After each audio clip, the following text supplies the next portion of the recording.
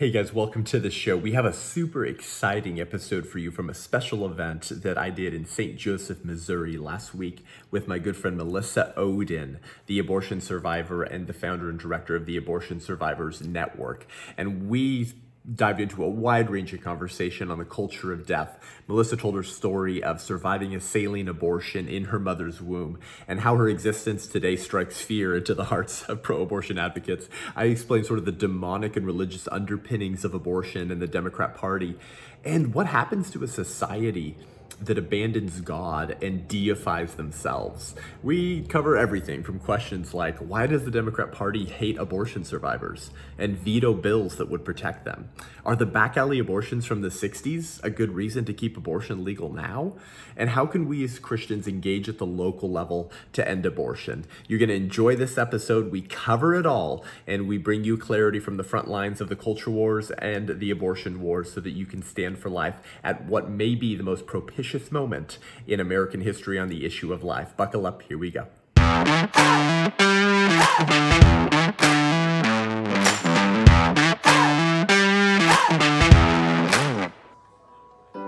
Can you look me in the eye? Can you look me in the eye and tell me that I shouldn't exist? That I should be dead? That I deserve to die that day. Can you look me in the eye and tell me that my very survival was a mistake?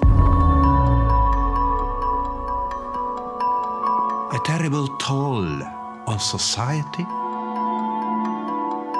Can you look me in the eye and tell me that in my most vulnerable state, I was nothing more than a parasite? A collection of body parts. Subhuman? Worthless?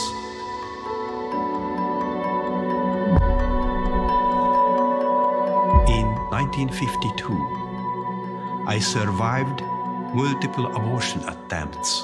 DNC abortion. An instrument abortion. DNC abortion.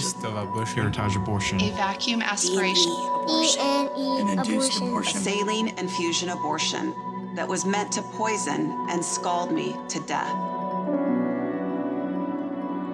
I am the face of choice. I am that choice.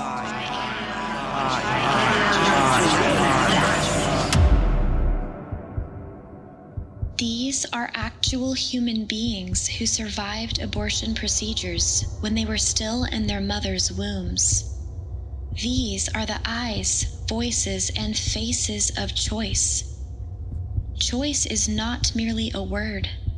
Choice is a person. Learn their stories.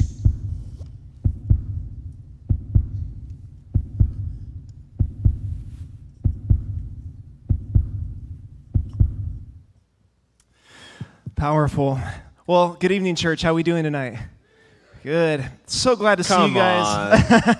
How are you guys? Good. You look beautiful.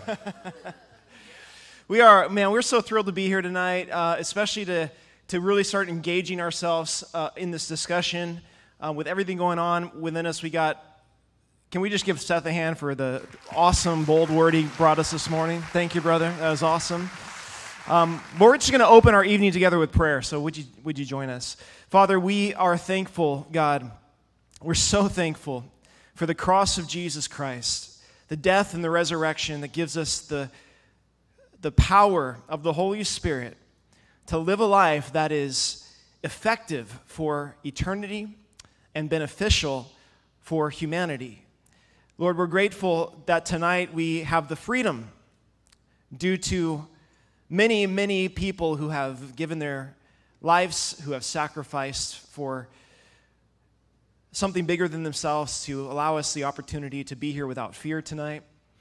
We pray that we would be those who uphold that freedom and that liberty, Lord, and also, more importantly, steward it to the glory of God and to the benefit of our fellow human beings.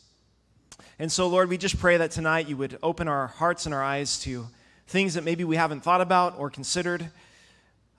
Call people out, call us out into greater works of service, to be the answer that you have said that we are to point people to Jesus. We ask this in your name. Amen. Well, tonight we have a couple special guests here with us. You guys met Seth this morning, and just an incredible, bold voice in our nation right now in this point in time in history.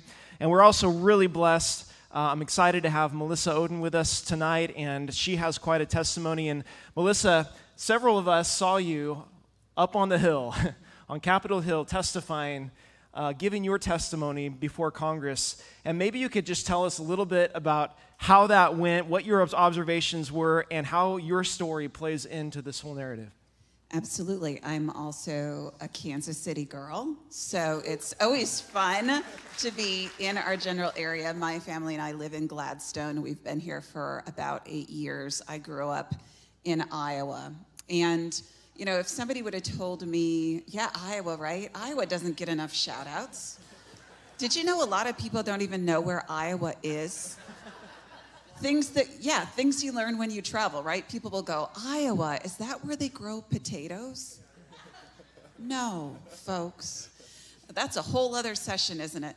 But you know what? Growing up in Iowa, if somebody would have said, Pastor Josh, that someday I would go before Congress and I would speak the truth boldly about life and about my own experiences, I don't think I would have believed them. Because growing up, we didn't talk a lot about abortion in my family. We talked about the sanctity of life. We talked about the gift of adoption. But when I was 14 years old, I found out that not only was abortion a common occurrence in our culture, but it had impacted my life. I found out at the age of 14 that I had survived, as you heard in the video, a saline infusion abortion. As I was watching that video tonight, what I kept thinking about was, I know every one of those survivors' names, not just their faces, but I know their names. I share my life with them. And that's what I want the world to see, is that abortion survivors not only exist, but we have a face and a name. That child in the womb has a face. They deserve to be called by name, just as God calls them by name from the very beginning.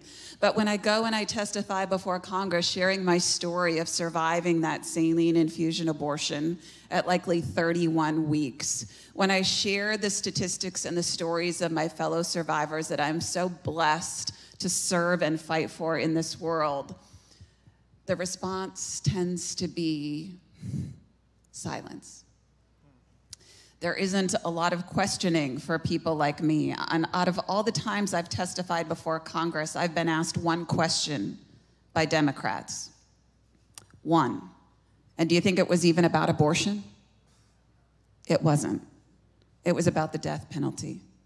So I either get silence from that side of the aisle, or I have to sit and listen for hours to those members of Congress talk about abortion not only being a choice, but a right, and a right that they seek to not only uphold, but expand. That was the last hearing that I was at in June. I was contacted by Senator Cruz's office, who said, Melissa, would you come testify in this hearing that's all about protecting Roe?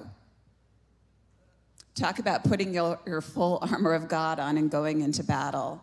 But you know what? I'm like Seth. If God calls me to it, I'm going to show up. And I can tell you that if Seth can do it and I can do it, you can do it too. That's right.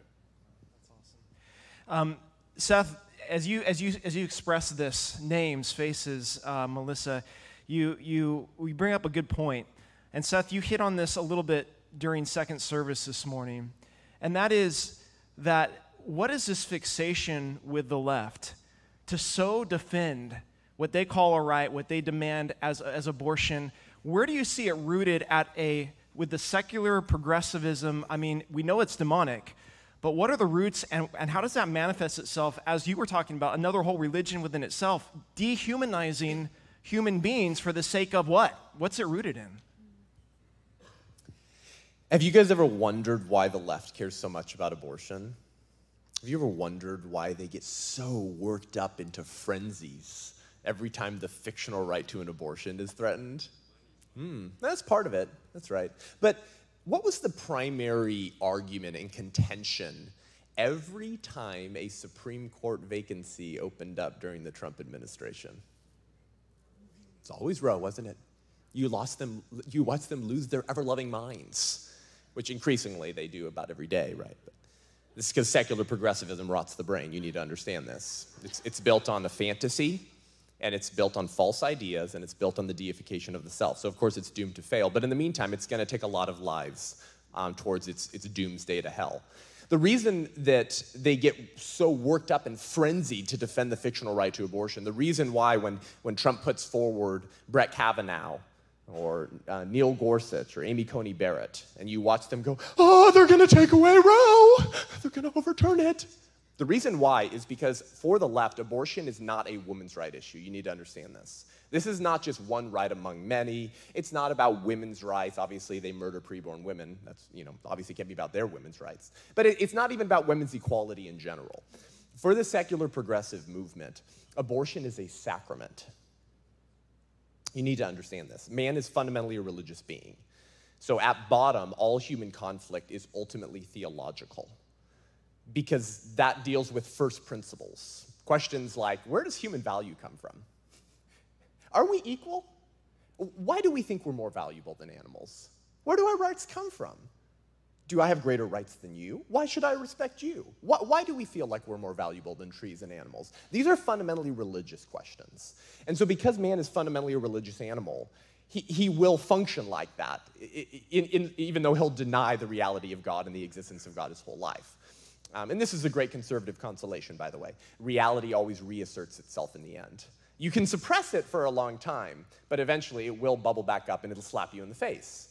And when it does, you would do well to take a page out of Scripture and turn the other cheek, because reality is your greatest friend. And Scripture actually says that Jesus is reality. He is the divine logos of the universe. He is the divine logic. He is the creator of logic, the creator of truth. He himself is truth. And so this is why Scripture says eternity is written on the heart of man. We can't help but acknowledge God's truth when we see and hear it. But the further you stray from those first principles, the further you stray from the God-shaped hole that you have in your heart, the more you'll actually continue functioning like a religious being. You're just going to shove a lot of different things into that God-shaped hole. But you're still pursuing peace, right? You're still pursuing eternal life. You're still pursuing the things that we're told have already been secured for us at Calvary. So you need to understand this. Abortion is a sacrament. Why do I say that? Peter Kreeft, the Catholic philosopher, put this better than I ever could when he said that abortion is the demonic parody of the Eucharist. That's why it uses the same holy words. This is my body, but with the opposite blasphemous meaning.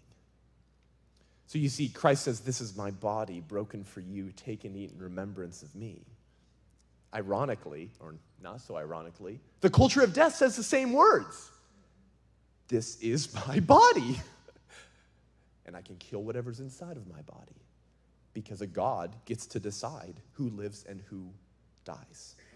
So when you're not in the kingdom of God, and you have not been regenerated, and you have not been reborn, right, to use the birth analogy, then your soul will be being preyed upon by demons. We understand that Yahweh means one God. So if there is one God, that means that all other little g gods are actually not deities, are they? They're what Scripture calls Satan masquerading as an angel of light. Or Satan masquerading as some little bronze dude, right? That he's happy to take your worship towards. But you see, Satan doesn't care the name of the God that you sacrifice your children to. Do you think Satan cares what you call him? No, if there's only one other God, then anything that isn't worship of Yahweh makes Satan's day. He's pumped. Just don't worship Yahweh. He doesn't care what you call him. So was Molech actually a bronze statue with a little dude? No, it was Satan, right? So we sacrifice our children on the pagan idols and altars of self, of money, of education, of career well-being, or even of family. But Satan's happy to accept the sacrifice of those children. He will never be satiated, and his appetite for human blood will never be satisfied. So a sacrament represents kind of everything you believe, who you worship, and who you serve. So abortion is a representation of really the core tenets of secular progressivism. Because at bottom, secular progressivism believes that human nature is infinitely malleable. Here's what I mean by this. We as Christians believe human nature is fixed, right? It means that we all suck, and we're always all going to suck, and it's just a matter of degree of how much we suck. That's what we mean as Christians when we say human nature is fixed, right? We're not moving into a progressive utopia, and Dr. Fauci will lead the way with his science banner held high. No. You know, to quote Barack Obama, the arc of the moral universe is not long, and we are not bending towards justice, as he said. We're bending towards human depravity. This time frame and stage of human history that we live in is incredibly unique. And if you're a student of history, you'll know this. But unfortunately, too many Americans aren't, so we take our liberties here for granted. You need to understand, your children, your grandchildren need to understand that America is the exception. The last 250 years are the exception. The norm is man ruling over man and killing him if he needs to get what he wants. That's the norm for human civilization. And so in America, abortion is just sort of another chapter in the long book of history of man killing other people to get what they want, to pursue what they want. So abortion is actually a substitute savior. It's actually a replacement for eternal life. Here's what I mean by that. I believe it's 1 Corinthians 15 that says that the last enemy to be defeated is death. So because eternity is written on the heart of man, guess what? The left actually tries to pursue that as well. They want to defeat death as well. They want to live forever.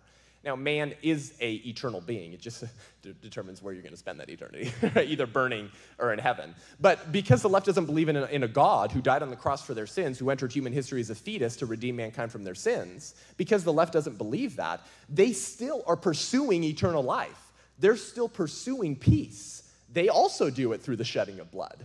So rather than accepting the broken body and shed blood of Christ for eternal life, they demand that we break the bodies and shed the blood of babies for eternal life. So what do I mean by this? I know this sounds strange if you've never thought about abortion as a sacrament before. But in abortion, we kill babies to get their stem cells. It's called embryonic stem cell research. Why? So we're convinced that we can solve diseases. So you're killing them to improve or extend your own life. And this is nothing new. Pagan societies have always sacrificed humans, children, and infants to pagan gods because they believed that they would receive a blessing in return for the sacrifice of a human. It's the same thing. Satan doesn't care the name of the idol that you're giving the children to. And I told you this morning that recently scientists are pushing to drop the 14-day limit on growing babies artificially in petri dishes so that they can experiment with gene editing. Well, that kills the baby. But if we can edit their genes and get rid of diseases and just kill a bunch of babies to test it till we get it right, then we can do it on ourselves so we can live forever, right? With fetal tissue harvesting or fetal tissue research, you kill the baby to get their organs to sell on the black market or to experiment to try to solve staph infections and create vaccines. Why? So we can extend our own lives. It's all the same thing, right? And this goes back to the very line, the very beginning in Genesis 3, when the serpent tells Adam and Eve, "For God doth know that in the day ye eat thereof," of that apple, "then your eyes shall be opened, and ye shall be as gods." Well, that's a fascinating lie, right? Because a God gets to live forever, and a God also gets to decide who lives and who dies. And what happens in abortion? We decide who lives and who dies, and we're attempting to kill babies as a replacement for eternal life to improve or extend our own lives because we've rejected the shed blood of the eternal embryo who entered human history as in a womb to redeem mankind from their sins. So from a spiritual landscape, that's what you need to understand about abortion. That's why the left cares so much about it, because it's a sacrament. It's a core tenet of their religion. So when they say, "Oh, the Christians are trying to create a theocracy in America," let me tell you, there's only one theocracy in America right now, and it's called secular progressivism, which is an alternative religion. And at the center of that religion and that sacrament is the God of self. And not only that we're killing, right, we're justifying the killing of human beings to scientifically try to find ways to live longer, but one of the main arguments that people use in justifying their own decision for abortion always comes back to the convenience of how it will affect them, right? How will this affect me financially? How will this affect my dreams, my passions, my pursuits? Is it going to be an inconvenience to me to have a baby or to go through this pregnancy? And I thought this was reflected in, and I'm going to pick on Simone Biles, not because I'm trying to pick on her, but because she posted something that was, it's her own fault. Let's see. So she posted this, "Give me an unpopular opinion," and someone said abortion is wrong. And Simone Biles, you guys know who she is, I think. She only participated in one or two of her events here at the Olympics. that's a whole nother issue. But she posted this about this statement, abortion is wrong. She said, I already know this is going to start the biggest argument, but I may even lose followers, but. So she's thinking she's being very brave right now. I'm very much pro-choice, your body, your choice. Also, for everyone gonna say, just put it up for adoption, okay? So taking away that personhood, as Seth taught us this morning. It's not that easy, and coming from someone, listen, who is in the foster care system, trust me, foster care system is broken, and it's tough, especially on the kids and young adults who age out, and adoption is expensive. I'm just saying, and don't even come at me if you couldn't keep a mask on your face or refuse to wear one. Glad to tie that context in there. But the circular reasoning here is so shallow. You've said it earlier in our personal conversation, no one knows how to critically think deeper about the issue of abortion. And here she is basically making the argument that, here's a girl who is obviously probably born into adversity, overcame some very difficult obstacles in her own life to achieve the success and notability and notoriety and wealth that not many people in this world ever get to experience in their entire life. And she is basically arguing that it would have been better if someone killed me to save my mom or myself from the inconvenience or difficulty of living in the system. And the fact is, God is the one who gets to choose. We just have the responsibility to give the opportunity for people to live and experience life. And so this is frustrating, but where is it rooted? Where is it coming from? And let's explain, because this is a growing train of thought among athletes and entertainers, and it's going into the whole next generation, that's as deep as it gets, and it's so full of holes. But let's talk about those holes that are coming out. I'll start. Seth has a lot to say, as you can imagine.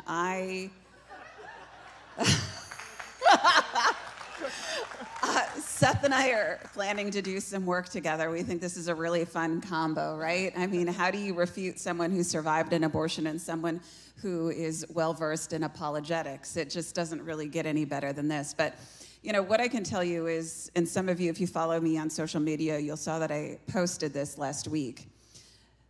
My response to Simone is very similar to what I've even said to members of Congress, and that is this. It is such an incredibly privileged stance to take to support a woman's right to choose when you yourself have been born. It is a ridiculous argument, in my opinion. As a woman who survived an abortion, it is not a right. It is not a choice. It is not health care. It was meant to end my life. It was meant to end the lives of my friends in my survivor population. It's ending the lives of little girls in the womb today. That is not a right. And so that was my response to Simone was, what an incredibly privileged thing to say. Because when it's not your body that is having that choice, right, put upon it. So it's from a point of privilege that you were talking about. And as we all know, there is no other social justice issue in our country where people would look at it and say, you know what, ending the life of another human being is the right thing to do, except if you adhere to secular progressivism, right? Then ending the life of someone who is inconvenient, ill, all of those things, and that suddenly is a solution. But in the grand scheme of things, none of us would look upon another person's life and say, they're gonna suffer, we might as well end their life right now. There's a big difference between getting rid of a problem and finding a solution. Let me tell you what I mean by that. Simone Biles, who's just sort of a stand-in for what we call born privilege in America today, she's just representing what every pro-choicer believes. I'm very glad that I didn't have my limbs ripped off my body. But sometimes growing up as an infant in the foster care system's tough, so that's why I support abortion. Who's ever heard someone defend abortion because of the negative circumstances that children might be born into? Oh yeah, it's very popular. So she's just sort of a caricature for this very popular position in the culture today. Okay, is the foster care system screwed up? Yes, I know people who foster. I know lots of people who have fostered or are fostering, and I know lots of people who have adopted as well. I've heard the horror stories behind all that. By the way, if the church had been involved in the public square from the very beginning and making financial and personal sacrifices to save all unwanted children, we wouldn't be in the debacle that we're in. Let me just say that. Because the early church diversified itself through saving babies who were abandoned on the side of the road. Because in that period of Rome, it was very popular and socially acceptable to abandon infants if they were the wrong gender, if they had some malformity. You want to know who is going around streets and picking up those babies and raising them as their own? The early church! So, I mean, adoption is at the very genesis of the early church, and it's also at the very heart of the gospel itself. We ourselves have been adopted by God. Who better to evidence and retell the story of the gospel than the very people who have been adopted by the creator of the universe through the blood shed by Christ on the cross. Okay, so there are problems, but there's a difference between getting rid of a problem and finding a solution. For Simone Biles, her response to a flawed foster care system is to get rid of the problem or the future problems that that child might encounter in the system. For example, if my wife has a headache, I could decapitate her and she will no longer have a headache. I have gotten rid of the problem. Have I found a solution? No, I haven't, and I'll be charged with first-degree homicide, and rightly so. Right? There would be a better solution to getting rid of the headache than murdering the person with the headache. Similarly, there are better solutions to the flawed foster care system than murdering preborn human beings because you in your enlightened elitist state have foreseen, apparently, have foreseen into the future that the circumstances of that child will be bad enough such that they would not have wanted to live in the first place. Can you think of something more pompous than that? Oh my gosh! I wasn't aborted or killed by my parents, and I overcame difficult circumstances, so because I love you so much and I'm so dang compassionate and gracious, I just want to kill all babies conceived in inconvenient circumstances because they might have a difficult life moving forward. Oh my gosh. So Simone Biles says, I can overcome difficulties and thrive in this life, but other children can't. So we need to kill them. That's not finding a solution. That's eliminating a problem. And when that problem is an image bearer of God with human rights, we're in deep doo-doo. I want to talk for a minute about, let's call it maybe the precursor, or the something that feeds even this abortion and this worship of self, and that is the incredibly secularized culture that we live in, that is totally saturated with this idea that sex is this God and this pathway to expression and to pleasure and without consequences. So much of this generation, and it's always been an issue, I mean, with humanity in general, but is being fed this lie that abortion is just this convenient out for your sexual escapades and no responsibility, without ever seeing what's behind the curtain of that, what the pain that lies in the back end of that.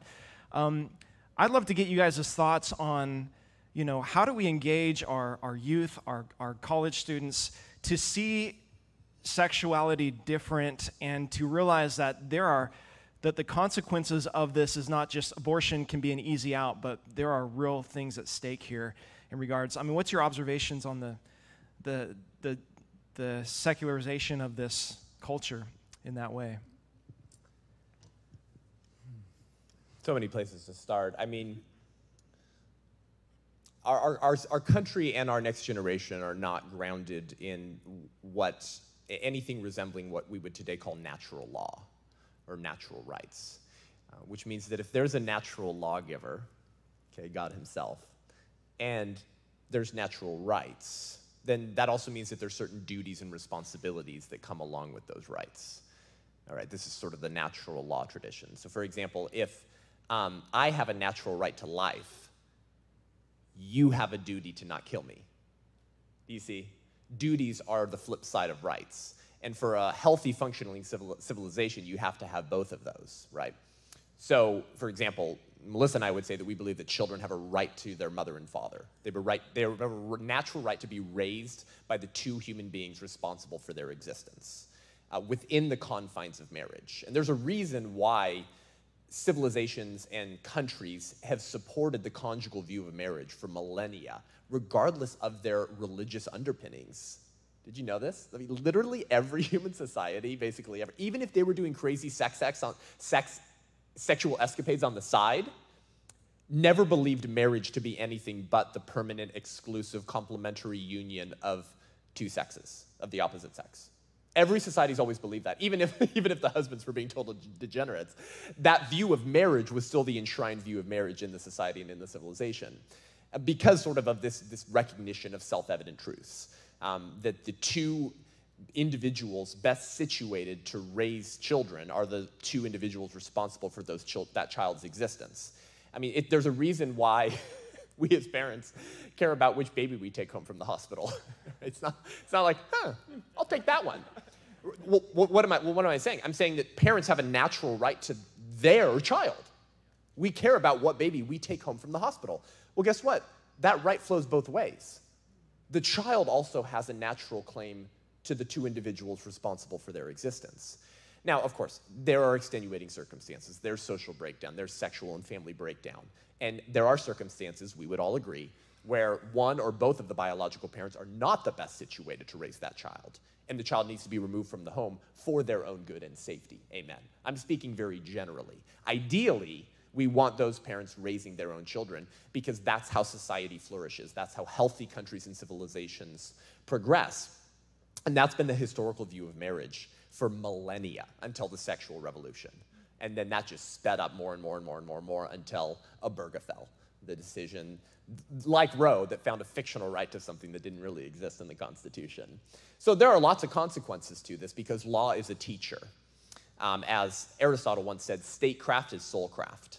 So meaning that government, through its laws and policies, present which type of behaviors are acceptable and not acceptable in a civilized society. And it enshrines a certain vision of the good life and what human flourishing looks like. So for example, did divorces increase or decrease after no-fault divorce laws? They increase. Okay, that is one of many examples. But when people say, well, politics is downstream from culture, so don't contend politically, just contend in the culture wars. No. Politics and culture is actually a two-way street. See what I mean? Oh, and did we see this in the last year and a half with, I don't know, crazy radical Democrats who defunded the police and jailbroke criminals as long as they were singing the hymnal book of the religion of secular progressivism when they said, America sucks, burn it down? Did we get more or less crime? More, because we incentivized it and we passed laws saying it's not that big of a deal. I mean, this is kind of duh, right? You should get this. So statecraft is soulcraft. Government, through its laws and policies, prescribe which type of behaviors are acceptable and not acceptable in a civilized society, and then you will either get more or less of those behaviors. So when the country and the civilization said, what is marriage? We can't really even know. Marriage is not a comprehensive, permanent, conjugal, exclusive union between complementary sexes for the good of society and the rearing of children. No, that's not what marriage is. Marriage is just an intense emotional union. It's just an intense emotional union. It's if you just love someone, it can be a marriage. Which, of course, begs the question, well, why can't a marriage be a throuple then? What if they have an intense emotional union between three individuals? Why? You've just removed anything that would enable us to say marriage is just two people. So the breakdown of this for society, for the unborn, I mean, the more our country has become sexualized, the more that there have become abortions. And at root, it's actually the same worldview, and it all stems from relativism. Relativism, which says there is no objective truth, and you are the arbiter of truth. Remember Pilate to Christ? What is truth? Well, actually, the secular progressive movement already has an answer to that. I determine what is true and what is not. If it feels good, do it, and it's just my truth. I'm just speaking my truth. Well, what if my truth says your truth is a lie? Is it still true? I mean, obviously this is contradictory, right? But it's actually the same worldview. It all stems from relativism. The argument for the breakdown of marriage was what I want, what feels good now. Give me immediate pleasure. What's abortion? Self, immediate pleasure, immediate gratification. It's almost like it's an alternative religion that deifies the self over everything else. Yes, wake up. Wow. So switching gears a little bit, we've seen an increase in this opposition to those who stand up and speak in life, for life, especially even from a political and a national standpoint. What are some of the things you're seeing that are happening kind of right on the front page of the news that we should be thinking about and concerned about and proactive about?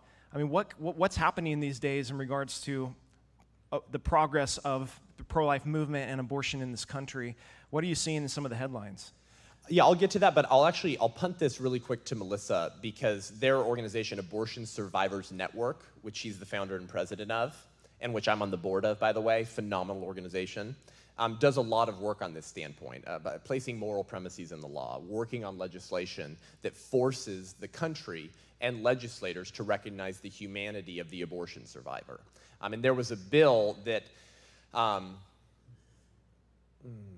Ben Sasse authored back in 2019 that they've shot down. I don't even know how many. Is it a dozen or more now, or is it?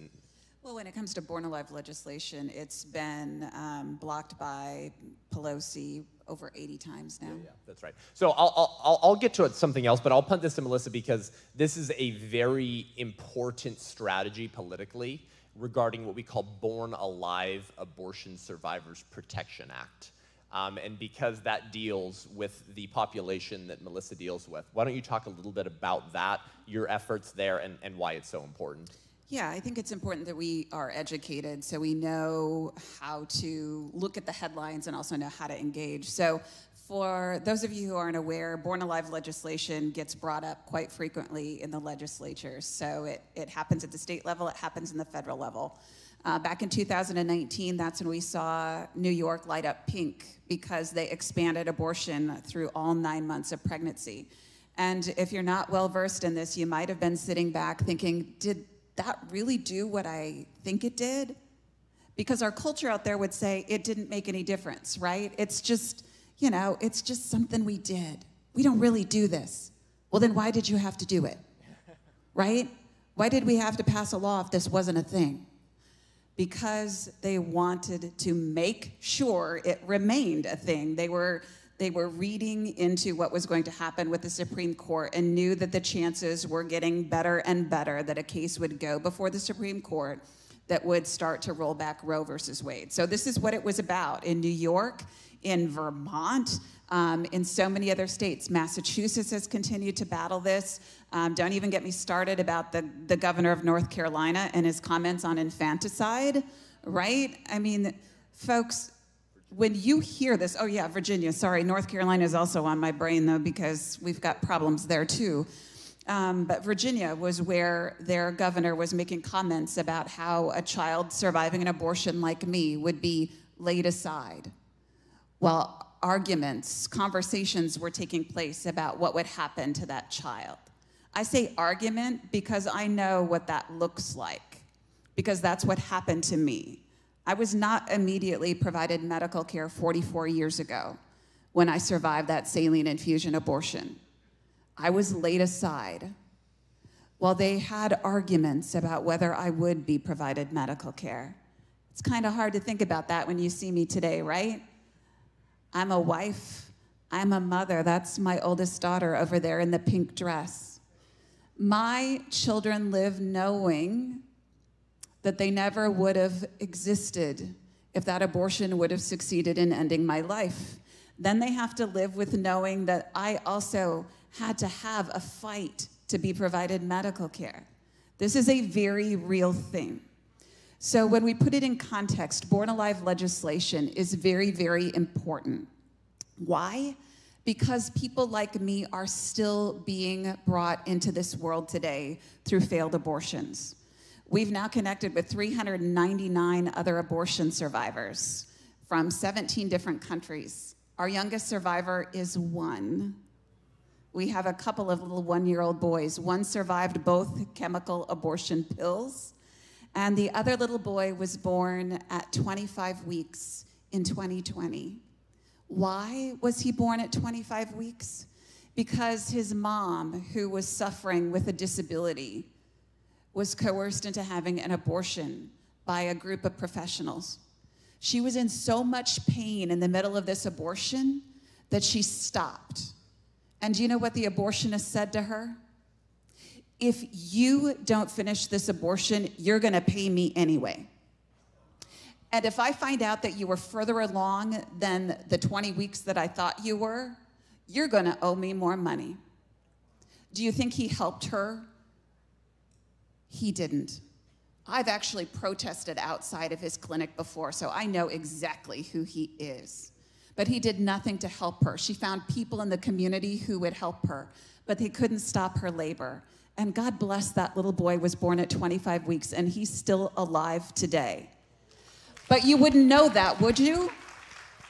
You wouldn't know that if you scanned the headlines and you looked into our culture, because they tell you that people like me don't exist. And if there are some of us, then there must be like one of you. And it stopped happening 44 years ago. Why do they think it stopped 44 years ago? Because they found much more effective ways to make sure that people like me would be killed through an abortion procedure. But they also thought that we wouldn't be thinking through the lies that are told through our culture time and time again. So what I can tell you is that Born Alive legislation needs to be passed at the federal level. Your legislators need to hear from you, and we can talk about this before we leave tonight. But even as close by as South Dakota, I was testifying virtually for some legislation this year. They were trying to argue and say, you know what, we have a 14-week abortion ban here in South Dakota. We don't need to have a Born Alive bill, except if you start thinking through some of the things that are happening. Their hospital was called on the carpet in the middle of this meeting, and someone said, what about induction abortion? And I could see that person with the hospital start to recoil a little bit. They didn't want to talk about it. What's an induction abortion? It's inducing labor with the intent of that child not surviving the labor or being left to die afterwards. Otherwise known as what, folks? Abortion. We passed that Born Alive bill in South Dakota because they didn't get away with that. But that's why it's so important that you're here tonight. It's so important that you are getting educated and you start to get engaged, because we can't just trust the headline or what we're hearing in our culture. We have to be watching, listening, and asking questions. So thank you for letting me answer that. Yeah, and this, you need to understand how much the left cares about defending abortion. You see, if you can liberate yourself even from human nature by claiming that not all humans get human rights, and it's not our human nature that grounds our rights, it's something else that the elite class gets to determine. So there's some things as human persons and some things as human non-persons. If you can liberate yourself and free yourself even from the constraints of human nature and redefine victim classes in human nature to justify your bigotry, then there is no end to your political project. And that's always been the point, folks, to entirely upend society and remake it in their own image. And the abortion issue is actually the very tool that they use to do that. Because if you can justify the killing of an innocent human being for no reason other than they're unwanted, there is nothing else that you cannot justify. And if you can numb the mind of the American public, or far from numbing it, get them to celebrate it. Get them to celebrate the limb dismemberment of human beings up through point of birth and day of delivery. And they'll champion that and celebrate that. There's nothing else that you can't inoculate the society with supporting, championing, and getting behind. So you need to understand that. The reason why the Democrats hate the Born Alive Abortion Survivors Protection Acts, which have not passed at the federal level, thanks to bigots like Nancy Pelosi, Chuck Schumer, and many others, and they are bigots, okay? Because what's bigotry? Discrimination against someone else for being different, especially if it's immutable characteristics, right? Things you have no control over. So isn't bigotry more nasty if I'm judging you based off of something you can't control? Well, the unborn can't control their location, their dependency, and their size. So yes, pro-choice does equal bigotry, just so you don't think I'm just making nasty political jabs. I'm actually speaking very clearly. So the bigots on the Democratic side in the Senate or in the Congress writ large, they have opposed and vetoed and blocked Born Alive Abortion Survivors Protection Acts. Why? Do you think that they actually support killing infants after they're born? No, actually, I don't think so. And I think that actually makes it all the more nastier. Let me explain. Nancy Pelosi's talked about how she has 6 or 7 children. She has lots of grandchildren. She's talked about how she loves being a mother and how grateful she is. And she actually used that line recently to transition into saying, therefore, I think I have some standing on this issue, meaning abortion. It's kind of sick. Kind of like Simone Biles. I have my children, right? Abortion's on thee, but not on me. Abortion's for thee, but not for me. And that's sort of just a tenet of elitism. But the reason they continue to block this bill and these legislation is not because they want infants who were outside of the womb because they survived a botched abortion to have their head chopped off. No. It's because they know the danger of planting moral premises in the law. Here's what I mean by this. If you can plant the moral premise in the law, this is why politics is so important, right? If you can plant the premise in the law that the baby directly outside of the vaginal canal, I mean, barely out of the birth canal, is a full person with full personhood rights guaranteed by our founding documents, or recognized by our founding documents as natural. Yeah, I see you guys tracking. If you can plant that moral premise in the law, then it becomes intellectually untenable to argue that the child halfway out of the birth canal, right, is not a person. Partial birth abortions, which a couple months ago, Xavier Becerra, the director of HHS, said that we already, what did he say? He said that those don't happen and that we don't have bans against partial birth abortion. That's what he said. Yes, we do have a partial birth abortion ban, Mr. Becerra, and you voted against it where you were in the House, you bigot. You can go to Xavier Becerra's voting record. When he was in the House of Representatives, he voted against the partial birth abortion ban. And now that he's the director of HHS, he was testifying to Mitt Romney, I think, who had the highest shining moment in his political career, which is to say a lot, recently, when he actually grilled Xavier Becerra by saying, Mr. Becerra, when you were in the House, you voted against partial birth abortion bans. What's wrong with you, you sicko? Now, I'm paraphrasing, but it was a shining moment for Mitt Romney, one of the greatest squishes and enemies of the preborn in the GOP. So Becerra votes against this and now says that we don't have laws against that type of procedure. What type of procedure? Partial birth abortion, where you pull a baby out by its legs, in a forced delivery, but you leave the shoulder blades in the head in the vaginal canal, and then you stick scissors and you jam them into the back of the neck to create a cavity, and then you stick a vacuum suction catheter machine and you suck the brains out. And this, why? So they can still call it an abortion. Because when the baby's all the way delivered, now legally it's called infanticide. Okay. If you grant personhood and full dignity and equality and value to the abortion survivor, there's no way you could suggest that that same baby with half its body, you see what I mean? Half its body out of the birth canal and half of the body in the birth canal is not a person, even though Ruth Bader Ginsburg and tons of Democrats have voted against partial birth abortion bans. And then if you acknowledge the humanity and personhood and rights of the partially delivered child, it's also intellectually untenable to argue that right before mom starts pushing, that it's not a person with rights. Do you see? So they're willing to sacrifice infants on the altar of abortion access because they're very afraid that if Republicans succeed in guaranteeing legal protections and legal penalties to abortionists who allow abortion survivors to die, that it will be very easy to pull off the political strategy of granting personhood to the child at earlier and earlier and earlier and earlier stages. So Democrats in Congress, folks, don't think that abortion survivors should actually be killed, or that they should kill their own, or that they don't have value. They do think it's wrong, but they don't care enough because why? Because abortion is a sacrament, and we will do whatever we can to protect that fictional right, even if it means sacrificing infants on the altar of abortion access. And some legislators and political pundits on the left have actually admitted this.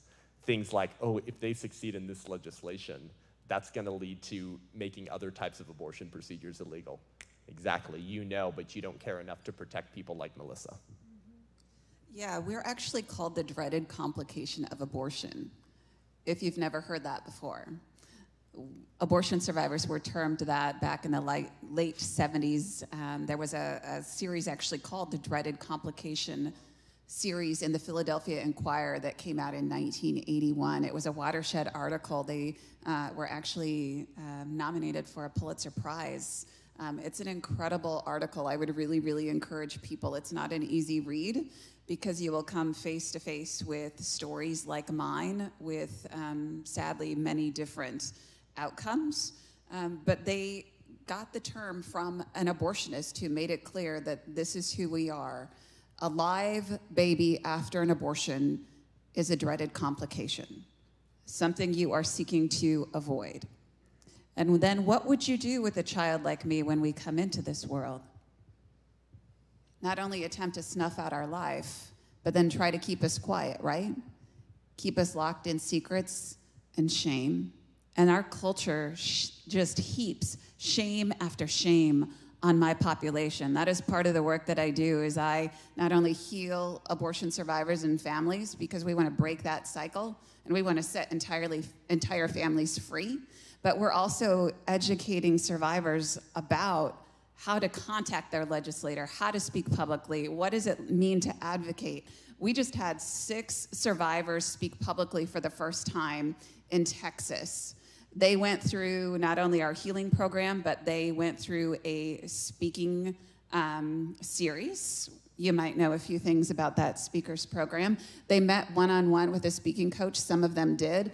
This is what the left never wanted to see happen, was survivors to know their story, be healed, find a community of people just like them, and then have the skills and the empowerment to do something with it. So you are going to see more and more survivors coming forward, speaking truth in this culture, because they know that they have a place now that they can come to be welcome and to fight together. And because abortion survivors are a walking contradiction, and so they're the bane of the pro-abortion left. Nothing causes Cecile Richards, the former president of Planned Parenthood, or Nancy Pelosi, or Chuck Schumer, or Kamala Harris, or Joe Biden to have nightmares more than abortion survivors. Melissa once put this beautifully. She said, "How could the act that nearly took my life fundamentally be, or simultaneously be my fundamental right to exercise?" So abortion survivors are walking contradictions. I mean, I'm convinced that Chuck Schumer wakes up in sweats at night. Like, oh my gosh, Melissa was questioning me again in the Senate. I mean, I'm convinced of this. These people are deathly afraid of abortion survivors because they're a walking contradiction. None of them will look abortion survivors in the face and say, you don't matter, you weren't supposed to survive, you suck, I wish you were dead. They would never say that. But that's what their belief entails. So listen, if reproductive justice is such a great thing, right, reproductive health care, if these are such great things, and it's a human right, what do they say? Well, abortion is a human right. It's a women's right. Okay, so they're saying that this is a natural right. This is very, very funny, by the way. Whenever people say that abortion is a natural right, you have to be aware of natural law to understand this, but what they're saying is that that right comes in virtue of being human. Does that make sense? So a natural right is a right that springs from our humanity.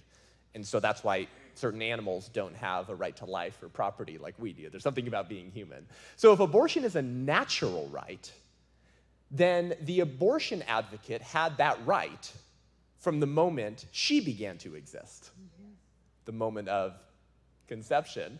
So Hadley Arkes, the brilliant natural law thinker and founder of the James Wilson Institute for Natural Rights, says, we are left with an amusing paradox. According to the logic of abortion advocates, unborn women don't have a right to life, but they do have a right to an abortion. Yeah. Huh? Come again? And I have well, it's ridiculous, right? Because how could human rights exist where the right to life doesn't? So if reproductive justice and this right to abortion is such a great thing, what follows from that? Failure to procure said reproductive health care would be tragic and sad and a bummer. Well, what is said failure to procure reproductive justice and health care? A human being, a baby that wasn't killed. That's the failure to procure said reproductive health care. So the natural progression of these pro-choice ideas is that, why are you alive, dang it? You call into question my entire worldview. Exactly. And anyone who compromises the fictional right to abortion will be treated as a heretic of the religion of secular progressivism and thrown into their utter darkness, where there will be weeping and gnashing of teeth. Somebody put #Bane on my social media today when I said I was going to be here with you. The bane of the abortion industry is what Seth had nicknamed us years ago, and actually my survivors love that. Good. Wear it like a badge of honor. Hey guys, I hope you're enjoying this special conversation with Pastor Josh Blevins and Melissa Ohden. If this type of conversations, an episode and podcast is encouraging and helpful to you, would you consider becoming a patron of the show? Head on over to patreon.com/unaborted. Check out our 9 different tiers there, and you get fun perks and rewards as a thank you for supporting the show. This helps us continue to produce the show, increase the number of episodes, the types of guests that we have on, where we're able to go and film content, and begin creating conversational content on the streets where we apply these ideas in conversations with normal Americans who probably don't think as deeply about this issue as you do, in order to shift the dial culturally, change minds, change hearts, save lives, and push us out into a viral friendly type of content on YouTube so that people can examine these ideas and conversations that they have questions about but haven't thought deeply about. So thank you so much. Head on over to patreon.com/unaborted, and we'll be right back with a whole lot more.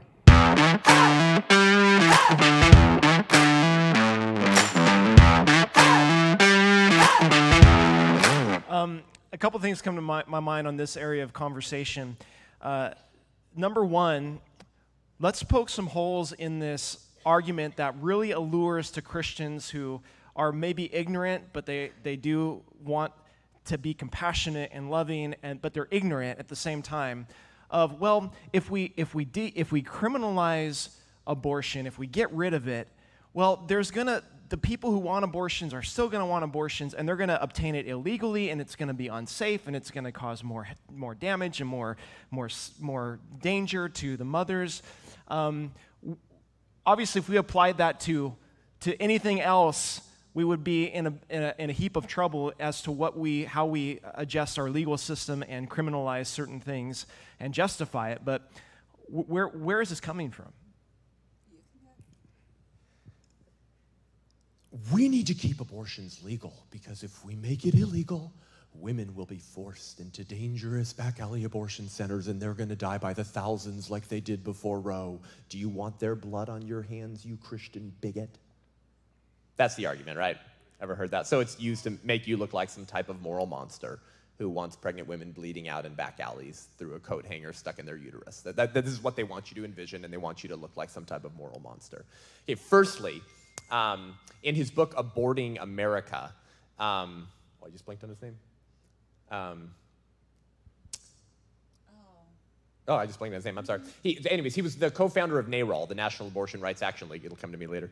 And he had a conversion to the pro-life movement, Bernard Nathanson, and to Christianity. He became a Christian and worked to undo Roe versus Wade. He admitted in his book, Aborting America, that when he was working with these degenerates like Larry Lader and Cyril Means and others in the early 70s and late 60s to legalize abortion at the federal level, when he became pro-life, he later admitted in his book that they invented figures they just pulled them out of their butts. They just invented these numbers out of thin air about how many women had died and were dying from illegal abortions in America. Why? He said, well, it was a convenient figure towards our political ends. Because if we could create hysteria and fear in the American populace towards keeping state-level pro-life legislation in place because women were dying and seeking it illegally, we could get them to support pro-abortion laws. And he says in his book, Aborting America, Bernard Nathanson said, I knew at the time they were total fictional numbers. In reality, we knew it was only in the hundreds, but we threw out figures like 10,000 to accomplish our goals. So from a purely statistical standpoint, I just want you to understand that when people say, women were dying from the thousands before Roe, do you want to go back to that pro-lifer? Just know that that's not true at all, okay? And when Leanna Wen, who took over for Cecile Richards as president of Planned Parenthood, ironically, she was only there for 9 months, so she was a late-term abortion, and they got rid of her because she wasn't a political hack enough. I'm not kidding. She actually wasn't political enough, and that's why they fired her. They didn't like that she was just trying to talk about abortion as healthcare, healthcare, healthcare. They wanted that political activism side, so they performed a late-term abortion on Leanna Wen. But she made a statement while president of Planned Parenthood that thousands and thousands of women had died before Roe. You want to know who gave her 4 Pinocchios? The Washington Post. Okay, so yeah, when the most left-wing mainstream news outlet is calling the president of Planned Parenthood a big fat liar, you know that lie's been thoroughly debunked. Okay, but what's wrong with the moral premises and undergirding ideas of this argument? This is tantamount to saying that because some people die trying to kill others, the state should make it safe and legal for them to do so. Can you imagine placing that sort of moral law in any other context? Let's try school shootings. Oh my gosh, you Democrats who hate gun violence, you know, these depraved and depressed young individuals are resorting to gun violence, largely thanks to your policies, because you put them in their house for a year and a half and told them they were going to die from COVID at 18 years old or 15 years old and they couldn't go to high school. So now they're resorting to gun violence and they're walking into the newly opened schools and they're firing on their peers. So listen, some of the school security are actually shooting these young men to protect their classmates because he's the one open firing. Oh my gosh, some school shooters are getting harmed or killed in the process of trying to kill others. We need to legalize school shootings. Oh, you don't get that because you're not woke. Okay, see, we have to do it because I am so dang compassionate and I care about the lives of these school shooters so much that I just don't want them getting harmed or killed by a security officer who's only shooting them because he's opening fire on his classmates. And so some people are dying or getting harmed while trying to kill others. So the solution is to legalize school shootings. Yeah, try that thought experiment on a radical anti-gun Democrat. See how it goes over, right? But they accept that same moral premise on abortion because some people die, pregnant mothers, trying to kill others, their own unborn offspring. The state should make it safe and legal for them to do so. The solution is not to encourage that. The solution is not to kill your child. So it's also a deeply anti-woman, anti-feminist perspective, because what's the assumption they're operating off of? Women are so inherently weak that even when abortion's made illegal, they're still going to break the law, endanger their own body in doing so, all to get that abortion. That's just how inherently weak women are. They don't have the inward strength of soul to embrace motherhood for the child that they're already a mother to. And so, you know, thousands of women will just get illegal abortions anyways. Wow, pro-choicer. For a feminist, you have a pretty low view of women. I have a higher view of women that when abortion's made illegal, most women won't choose abortion, and they will embrace motherhood for the child that they're already a mother to. It's almost like the pro-abortion movement welcomes sexism in their ranks. Shocker. Thank you. Wow. Can I soften that a little? All right, when Pastor Josh had to call me and we were talking about tonight, I'm like, listen, Seth's going to be there to speak and you know him really well. You don't need to worry about me, all right? Like, he's the first pastor to never have to worry about me, which is great. I want to put this in a slightly different context, one that most people don't have the opportunity to see, and that is through the eyes of a survivor who survived a coat hanger abortion. Did you ever stop to think that those small number of illegal or back alley abortions, those coat hanger abortions, did you ever stop to think that as they're talking about women, of course, there was also a child very much involved in that? Yes, if the woman died, the child died. But in many of those circumstances, many more, I would suspect, Seth, than the number of women who died in those attempts, I would say we had many more children survive those type of attempts because I am hearing from them on a regular basis. One of the most powerful comments that came from one of those survivors, and she actually is one of the 6 who spoke publicly just recently. If you follow us on social media, you'll start to hear more of her story. But she said to me once, she said, you know, Melissa, I just need to apologize to you. I am one of the reasons why you were poisoned and scalded in the womb. And I was saying, what? Wait a minute. We're both survivors. We just survived different types of abortion attempts. And she said, I am responsible because my mom tried to end my life with a coat hanger before abortion was made legal. Where do you think she took on that responsibility from? Our culture. When they throw out the coat hanger symbol and say, we're not ever going to go back to this place. What kind of message are they saying to survivors like Michelle. You're responsible for what we have going on in here. And because of people like you, we need to make sure abortion is legal. That's something you wouldn't think about, is it? I would say the number of survivors that we serve through our network has predominantly more people who survived illegal abortions and attempts before abortion was even legalized than still today. But the CDC themselves were admitting way back in the 70s that they were estimating 400 to 500 live births from legal abortions. So then wrap your head around the number of children who survived illegal attempts or attempts at home. Behind all of that masterful language, there is always a child.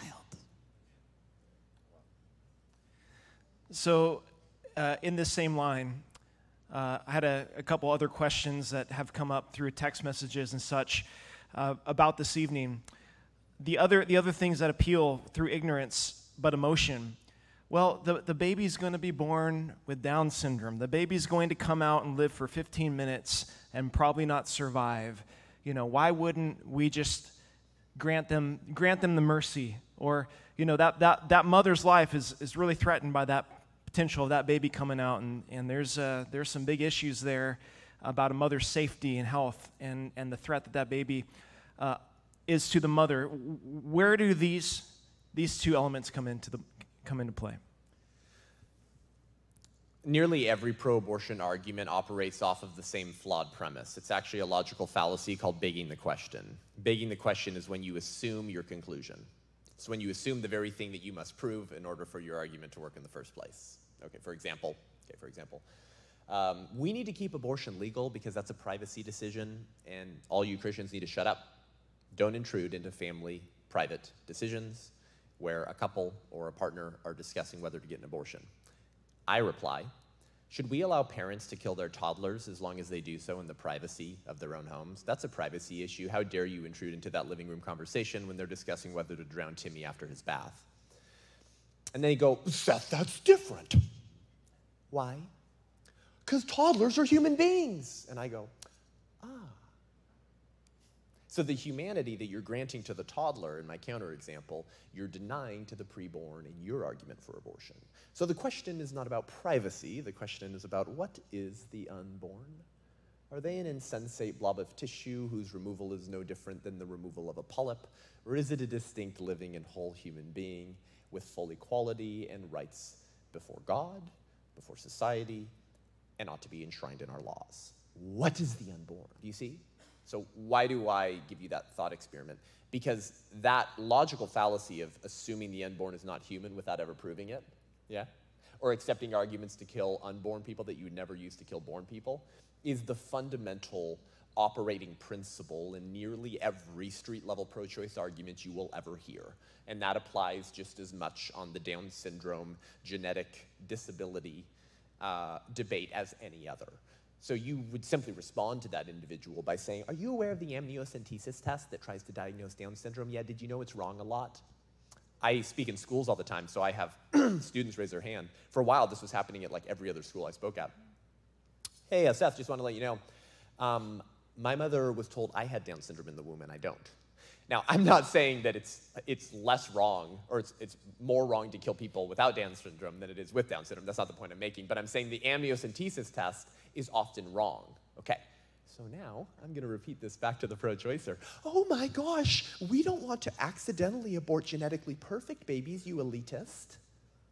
You know, the abnormalities that you didn't have and for which you're very grateful weren't wielded against you to murder you. So here's what we need to do, because you're right, you know, Down syndrome babies, genetically imperfect, physically imperfect. I totally agree with you. We totally need to murder all those babies. So listen, let's just make sure that we let all babies be born and then test at birth if they have Down syndrome, since the amniocentesis test is often wrong. And then if they do have Down syndrome at birth, just chuck that infant out the hospital window. And the pro-choicer goes, oh, you sicko! No, you're the sicko. That was a thought experiment to show how debunked and disgusting your premises are that you're operating off of. So what have they assumed about the preborns? That they're somehow not fully human or not deserving of the same rights that they immediately assume born people are. Yeah, that's called born privilege. Lastly, that's also called eugenics, the slow and deliberate elimination of those our society deems unfit. Ironically, And predictably, the Democratic Party continues to take pages out of the most disgusting members of human history, be they Heinrich Himmler, be they Adolf Hitler, or be they the entire slavery establishment in 1850s. If you're somehow imperfect, we can kill you.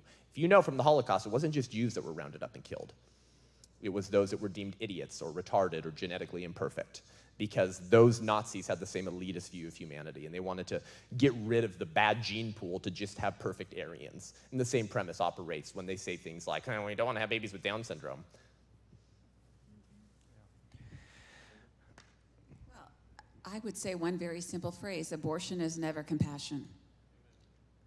It is simply not. We live in a culture that wants to convince people that it is a compassionate act. And I can tell you, I've sat before Congress with women who had abortions and are telling that story to Congress, saying, the most compassionate thing I ever did was end the life of my child. I'm sorry, that's not compassionate. And we can speak that truth to people. We have to speak that truth to people. And we have to be able to point out the flaws in that way of thinking. And our world is going to try to tell you that you're not compassionate, that you don't care about women. But I hope that you take to heart and know that you know otherwise. Abortion is not compassion. And coming from a biblically centered worldview where we believe that there is a life giver, God, who is in charge ultimately of giving or taking life, that is solely his right alone.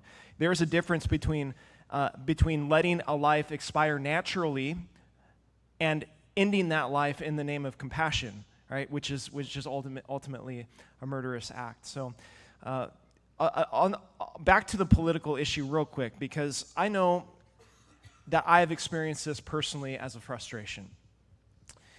What do we say to those on the right who wave the banner of pro-life to get in with a certain audience or crowd, and when they have the authority and power to do something about it, they absolutely waver, and they don't hold to the convictions they speak about? And here we're supposed to entrust them with the stewardship of the things that matter to us. What do we say to them? How do we send that message? I mean, obviously, the church getting involved, people with a God who fear God and understand these concepts, running for office. Anything else on that? I'm not a Republican because I love the GOP. I'm a Republican because that's the only political party that presents any viable opportunity at ending the genocide of baby image bearers. So, when there are cowards, degenerates, liars, and soft bigots, because that's soft bigotry, to say you're pro-life, but then when you have the opportunity to protect the preborn, you do nothing. Maybe we could even call it hard bigotry. We need to primary every single one of those people and vote them out. Now, had the church been contending in the political sphere from the very beginning, I mean, obviously, we were at the very genesis of this country. This country was launched by activist preachers and Christian politicians. Not all of them were believers, but many of them were. But the American church abandoned sort of that political stewardship a long time ago. And so because of that, we allowed other people to fill in those institutions. I do not understand this irrational, idolatrous fear of being labeled political by the culture. You see, the other side, yes, amen. The other side does not care what we think about them. They don't care if we think they're political hacks. They don't give two rips about what we think about them. But most pastors, with the exception of people like Josh Blevins and Jack Hibbs and Rob McCoy and many others, most pastors are so afraid of their witness in the public square that they will do pretty much anything to avoid being labeled political.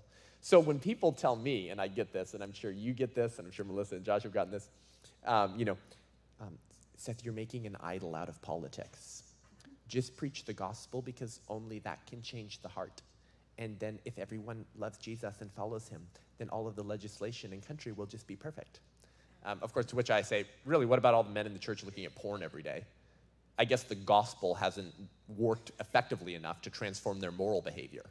So you have to do more than just preach the gospel. You also have to stand for truth and contend for truth and stand for the least among us. But when they say, Seth, you're making an idol out of politics. You've taken your Christianity and you've meshed it with this sort of idol and you're still presenting it as Christianity. I say, you seem to have a far more idolatrous treatment of not being political. You so much fear what man thinks about you, that you will abdicate your spiritual obligation in the public square to contend for righteousness so your leftist friends don't hate you, and so progressives attend your church. Let me be very clear. When you stand for truth, you will experience initial persecution and hatred. And as you continue to stand and be faithful, God blesses it. You remember the Hebrew midwives that Pharaoh told to kill babies? And it said that they disobeyed Pharaoh because they feared God. And do you know what the end of that verse says? It's something like, God blessed them or looked well upon them. Yes, God blesses obedience.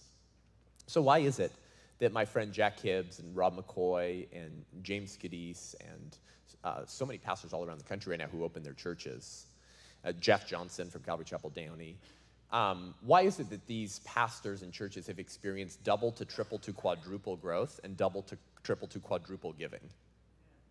Now, some of those people transferred churches and they went there instead. But did you know a lot of those people are new converts to Christianity? Jack Hibbs and his pastoral team a month ago or 6 weeks ago baptized 1,200 people on the Southern California coast. And they weren't like Jesus-loving 20-year walking with Jesus folks who forgot to get baptized. These were new converts. So when you stand for truth, for life, and for liberty, it's a fragrant incense to the culture, because eternity is written on the heart of man. We drink deeply from the streams of liberty, and we forget its source. Liberty is not man's idea, it's God's idea. Life is not man's idea, it's God's idea. He is the creator of life. He breathes life into you. So when you stand for self-evident principles and truth, it's a fragrant incense to the culture, and it woos them back to the only individual who will ever fill the hole in their heart, God himself. So part of getting political is actually just contending in the polity, in the public square. Politics just means public. It means how we debate ideas, talk about how we want to live together. And what a blessing in a constitutional republic that we the people are the sovereign. So when people say, I don't get political, I'm afraid of these political debates and stuff, I say, if you had the political authority and power to vote out Hitler, would you have done it? And everyone, of course, says yes, right? Or if you had been in 1850s America, would you have gotten political and registered with the GOP, the Grand Old Party, to make sure that Lincoln defeated Stephen Douglas, the racist Democrat who wanted to uphold the institution of slavery? Guess what? All these people say yes, they would have. So why won't you do that for the preborn? Because abortion is actually, you could argue, is actually significantly more evil than slavery. I'm going to make a statement that might offend someone in here. Okay, you ready? Being pro-choice is actually worse than being a racist. While both ideologies involve the dehumanization of actual humans, the pro-choicer specifically targets a baby who can do nothing to stand for their rights or say, I dissent. Not all racists called for the slaughter of blacks, but all pro-choicers call for the slaughter of babies. And 63 million children have been slaughtered because of that ideology. And what else? Because of the laws, which is the politics, which is the sphere that the church abandoned because they made an idol out of their witness. If a witness promises to tell the truth, and God's people can't even speak the truth about life in the womb, I don't know what kind of God you're a witness for. Awesome. Thank you. I want to elaborate on a little bit more pastorally on this idea of the gospel being enough, the transformation of the heart, because we do hear that a lot, and yet there's an incomplete thought there. I have said frequently, and I believe it with all my heart, that the gospel is enough, that the gospel is the answer and the key to the transformation of the human heart. But when I say that, what I mean is I come in with alignment with the book of James, all right? When I say the gospel is enough, I mean the gospel that doesn't merely change a person's heart, but changes the way that person approaches life itself. In every way, the gospel impacts. So I don't want to confine the gospel to some theological exegesis or some religious box. No, the gospel is something that is completely transformative in every sphere of life. So to say, well, I just preach the gospel, well, if the gospel you preach doesn't do more than make someone feel like they're maybe religious, it doesn't prompt them to action. James said it. He said, you say, show me your works and I'll show you my faith. And James said, I will show you my faith by my works. Why? Because true faith that transforms a heart can't help but want to see the transformative power and righteousness of Jesus spread to every single area that they are surrounded by and in. And so when we talk about being involved in politics, we are not saying that it's politics and the gospel. What we're saying is if the gospel hasn't motivated you to do something to help other people experience righteousness in your society, then what gospel are you really believing? And what gospel are you really living? And that's just one slice of it, where there's this outpouring of the gospel in every way. So as we come to that, I want to ask you guys and talk about this. Some people might look at this issue and go, it is so far beyond what we can, and it's so big, it's so involved, there's so much work ahead, it seems so impossible. What could I possibly do as an individual human being to make a difference in someone's life?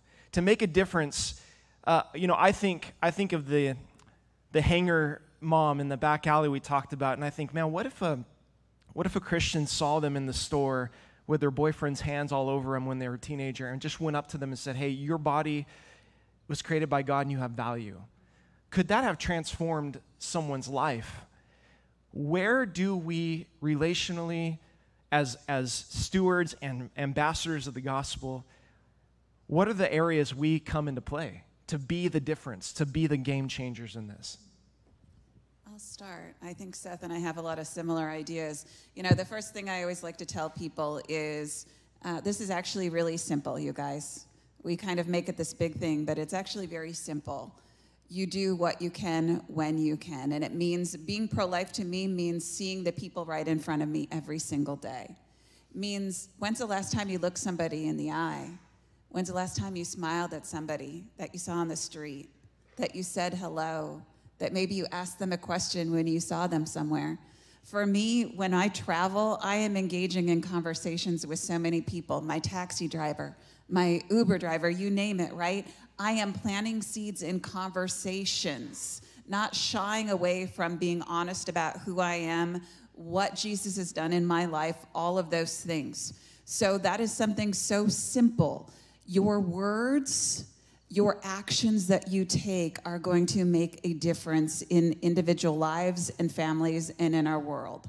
So it starts small, right? Seeing people, being there for them, really communicating, not only through what you say, but in the actions that you take. People are watching you.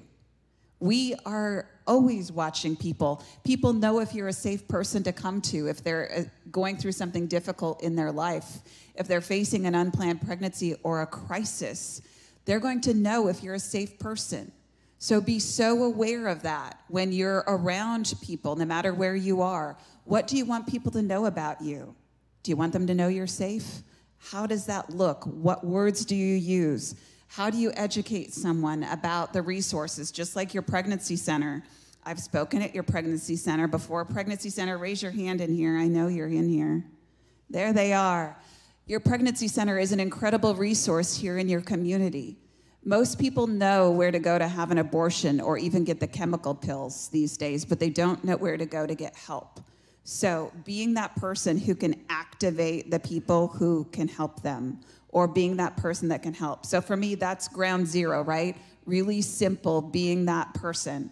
But then it also then goes to the next layer, right? Being actively involved. So you volunteer here at your church. You volunteer at the pregnancy center. You can volunteer at a Right to Life organization, or yes, in a political organization. Then it goes a step further, right? It means you're actively involved by educating people in your community about the issue, reaching out to your legislators. And yes, folks, we contact our legislators when they are voting in a way that we don't agree with. But when's the last time you've contacted your legislator to say thank you? I'm a big fan of thanking those who are doing the right thing, because they don't hear it often enough. If we want to shape behavior, we don't just, right, talk to people when it's a negative behavior. We want to reinforce that positive behavior. So reach out to those legislators. Thank those who are doing the right thing. Blow up the phone lines and the emails of the people who are not voting in a way that adheres with your beliefs. And don't take the gas off. Guess what? I can tell you they remember you. So be sure to reach out to them. Get involved and don't shy away from it. So for me, those are some of the simple ways we are involved. I'll let you jump in there. So I talk to people in the conservative movement a lot. I also talk to, obviously, a lot of pastors because I speak in their churches, or I'm trying to get them to let me speak in their churches and overcome this idolatry of not being political. But I often ask people about pregnancy resource centers, or I'll use the term PRC, you know, the acronym, or CPC, Crisis Pregnancy Center, or PCC, Pregnancy Care Clinic. It's all the same thing. And you know how many people have no idea what I'm talking about? It's really tragic, actually. The conservative movement writ large doesn't know what a pregnancy resource center is. Now, of course, there's lots of pro-life activists who double as conservative activists, and so of course there is a knowledge of PRCs in the conservative movement, but as a whole, most of them probably go, a what? A PR what? What's that? I had a pastor whose church I spoke at pre-shutdowns, and he seemed like a pretty pro-life dude, and he knew that I was a little bit fiery, and he still gave me his pulpit. And I talked about pregnancy resource centers, and he literally said, what's that? And he's just in Irvine, California, like huge hub of Orange County. He had no idea what I was talking about. And I was like, this is a problem, folks. So when Melissa says everyone knows where to get an abortion and very few people know where to get help, that's very true. And because I keynote pregnancy center banquets all around the country, and because my mother was directing a pregnancy resource center while I was a fetus, so I've been a pro-life activist since I was a zygote, I can tell you that most of these pregnancy resource centers are completely underfunded and understaffed. And the biggest complaint I get from the directors and staff when we hang out before the banquet is, man, could you say something to the pastors? And I'm like, don't let me loose on them. But they're like, if we only had more support from our churches. I'm like, oh. So let me tell you something. Pregnancy resource centers only exist in the gap left by the bride of Christ. Now, I love pregnancy resource centers, and I think that they're the solution to ending abortion. They're one of the solutions from a cultural, societal, local level. But the reason that they've stepped up to the plate is because pastors walked away from the plate. They went back to the dugout to chill and prep their sermons. Kind of like the Levite and the priest in the parable of the Good Samaritan. Man was traveling on the road. He was beaten, mugged, robbed, and left for dead. As he was sitting on the side of the road, half dead, according to Luke's gospel, two pastors walked by. Praise Jesus! The pastors are here, right? They walked by on the other side of the road. So they didn't go out of their way to love a bleeding victim. They went out of their way to avoid the bleeding victim. How many of us have driven by on the other side of the road where our neighbors were bleeding, where our neighbors were having their limbs ripped off of their body, and it was justified under the mantle of reproductive justice? Oh, and by the way, you funded it. It was the Good Samaritan, the bleeding victim's natural enemy, because remember, Jews and Samaritans hated one another, who when he saw the bleeding victim, Luke's gospel said that he had compassion. So the Levite and the priest, guess what? They were probably personally opposed to street mugging. They were probably anti-street mugging. Like most pastors who don't get involved on abortion will say that they're against abortion and pro-life. The Levite and the priest were religious leaders. They probably would have said, it's a moral wrong to rob someone and beat them on the street. But they didn't put feet to their faith. It was attitudinal opposition and not active opposition. They didn't do anything to love this bleeding neighbor. The Good Samaritan pours on oil and wine, bandages his wounds, puts him on his own donkey so he has to walk, takes him to the nearest inn, nurses him back to health. Then he tells the innkeeper, I have to go now, I'm a busy man, but I'm gonna cut you a check for whatever cost you accumulate in caring for this bleeding victim while I was gone. The Good Samaritan makes radical sacrifices of his time, his energy, and his money to love a bleeding victim who was in need of help. The call for Christians is actually greater than the Good Samaritan, and here's why. Unlike the Good Samaritan, we know when and where these neighbors are going to be killed. The Good Samaritan was just chilling. He was just traveling, and oh gosh, there's a bleeding dude. Let me rush and help him. How much greater is our responsibility if we knew at what time a mob was going to show up and beat up that guy? Oh, we can stop this injustice from happening before it does. That means you have greater responsibility, not less. So we actually have a greater responsibility than the Good Samaritan did. Time, energy, and money. Your energy, volunteer. Your time, volunteer. Your energy, get your hands dirty. And your money, you should be giving to pro-life causes. But I think everyone has a role to play in ending abortion. Just like we all look with shame and condemnation on American pulpits in 1850 because people didn't adopt personal responsibility to end slavery. So what does that look like? Well, there's a lot of ways to get involved, but I would like to submit this to you. If Planned Parenthood opened up a new infanticidal arm of their business, and all the Democrats legalized it or something crazy, and now Planned Parenthood is also offering infanticidal services, so killing babies up to 1 year outside of the womb, what would be the response of pulpits and pastors and lay people in local communities? I would hope, and I would think, it would be massive protests outside of these centers. And probably some of the men would run up to the moms and dads and rip the 1-year-old out of their hands and run away with the baby. You're not gonna kill this baby. I mean, obviously you can't do that with a pregnant mother, but you know what I mean? How actively we would be engaged in saving that infant. But how many of us show up outside of today's concentration camps? Today's death camps? We need to get comfortable with being uncomfortable. We are far too comfortable in American Christianity, good Lord. Why? Why is it? Why should we get comfortable? Because when we're weak, he's strong. Because he works through us. So it's fascinating. As my friend Jack Hibbs says, you need to take a temperature on your faith. You need to take a temperature on your Christianity. If it's boring, you need to switch things up. You need to start stepping out in faith and seeing what God will do when you show up where he's already working. I would submit to you that abortion centers are the largest unreached mission field in the United States of America. There is only one place in this country where we can say this statement of that location. We know every day where broken and hurting people are showing up and innocent human beings are scheduled to die. Whose heart is more ready for the seeds of the gospel than the hearts of men and women who have rationalized in their mind paying a hitman to kill their child? What a beautiful opportunity to remind them whose idea life is and who's knitting that child together in the womb right now, and also who is willing to sacrifice for you. Not just Christ on the cross, but also his people are ready, willing, and excited to sacrifice for you. And this is why I partner with Love Life out of Charlotte, North Carolina, and we're blowing them up all over the country right now because their goal is to mobilize a Christian witness outside every abortion center in the country. Every day they're open, offering the hope of the gospel and the help of the local church that would result in an end to abortion and the orphan crisis. Okay? They're all born again brothers and sisters. The work they do is wonderful. We now have hundreds of people showing up on prayer walks outside of abortion clinics in Southern California, where I live, because of the faithfulness of firstly brave shepherds and pastors, and then the obedience of their flock to respond to the call of duty and respond to impulses at once awe-striking and irresistible, to quote Winston Churchill, that there's something going on in space and time that spells duty.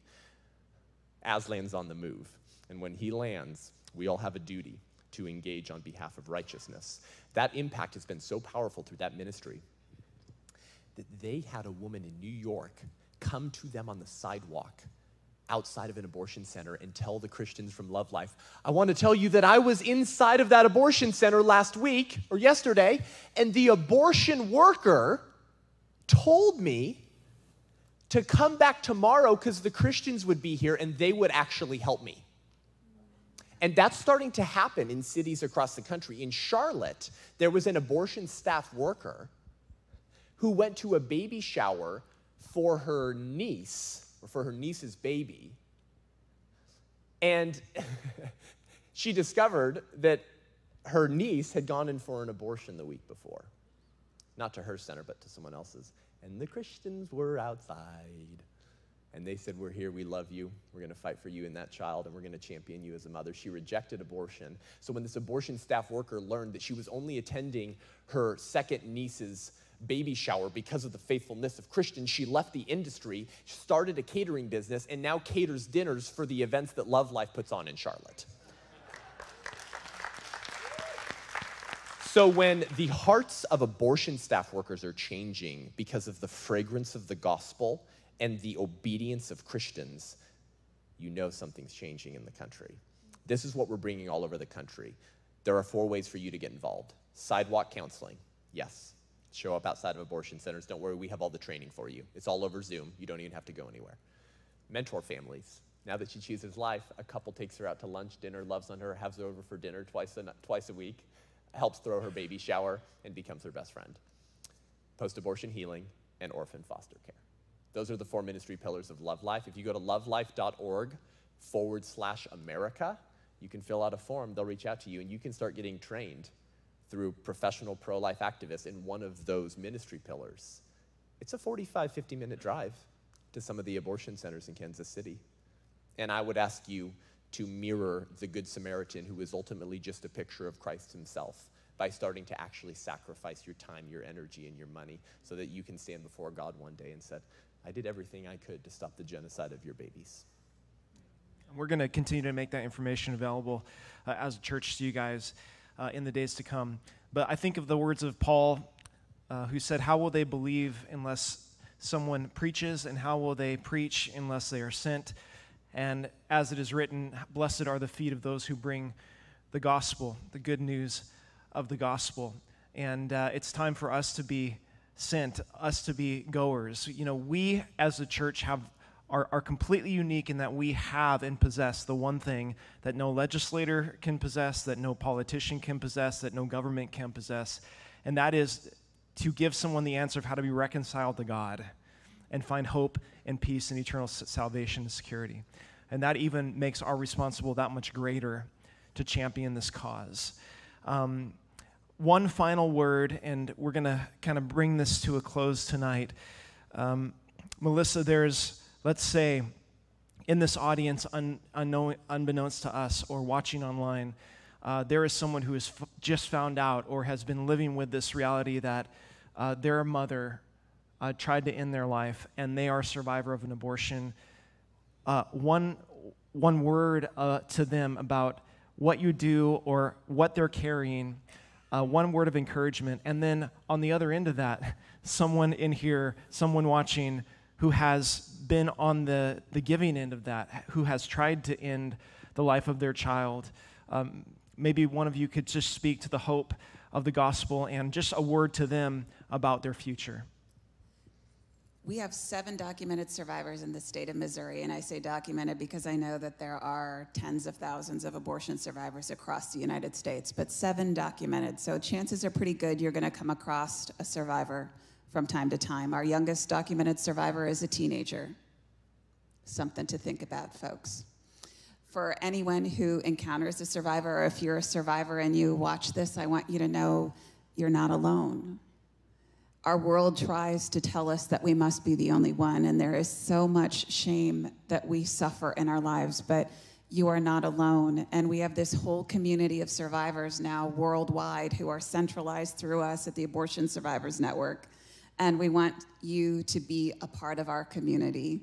We want you to experience what it's like to be accepted, not rejected, and know what unconditional love feels like. We want to walk beside you in your healing. Even if you've been healing your entire lifetime, there's still more healing that can come, as particularly in a community of people who can relate to what you've gone through. And we're here to equip you and empower you. Most survivors will never share their story publicly. We don't expect that. And I often tell people I caution against it until they are healed and whole and they feel like they are being called out to do so. So no matter if someone shares their story or not, there is a place for that survivor here at the Abortion Survivors Network. And I'll let you talk to the women. Yeah, and the men. I mean, I didn't get a chance to really address men in particular, but I would call the lion out of each of you. You know, so much of what's happening in our country, period, but also on abortion, is because men are not being men. And for years now, the feminist movement told men to be women and to behave like women. Now, that's not to demean women. That's to say that men and women have different and beautiful and unique and needed roles. And when men function as men and women function as women, the entire society's changed for the better. This goes back to our conversation over marriage, right? When a man is functioning as a man and a woman is functioning as a woman and they're loving and supporting one another and they're rearing children for the good of society and for their own children, that changes the whole world. So for you parents who are very busy and you're just raising children and you feel bad that maybe you can't get involved in some of these causes as you'd like to, don't feel bad. You're doing the most important work. Raising children isn't to prepare for the better work, it is the better work. and it is in obedience to God. So I want to say that as well. But for any man in here who's pressured, manipulated an abortion, paid for, or stood by and did nothing, or who didn't know that his wife, girlfriend, or fling arranged the death of his own child, or for the women who secured an abortion, who celebrated it, who felt manipulated and tricked, who felt forced or pressured, regardless of the circumstances of it, there has to be healing. Now, that healing is going to look different, because if you were forced by your degenerate father when you were 15 to get an abortion, it's not your fault, okay? Let me be very clear. I'm not saying that you arranged the death of your own child. No, you had horrible parents who forced you to get an abortion. That's different than someone who says, I need to fit into my prom dress. You know, I don't want to lose my job, so I got an abortion. Everyone experiences this different, but there still has to be healing. And we want the church, the bride of Christ, to be the hub where all of that happens, because the gospel is a salve, because it tells you that even though you are more wicked than you could possibly imagine, you are more loved in Christ than you could possibly hope or dare to hope. And so that's what we would want to tell you. And as I said this morning, if you weren't here, listen, if there's hope for King David, there's hope for you. The dude was a freaking peeping Tom who was impregnating women and murdering their husbands, okay? And he was called a man after God's own heart. So if there's hope for King David, there's hope for you. And he said regarding his baby that died through his fling with Bathsheba, my son will not return to me, but I will go to him.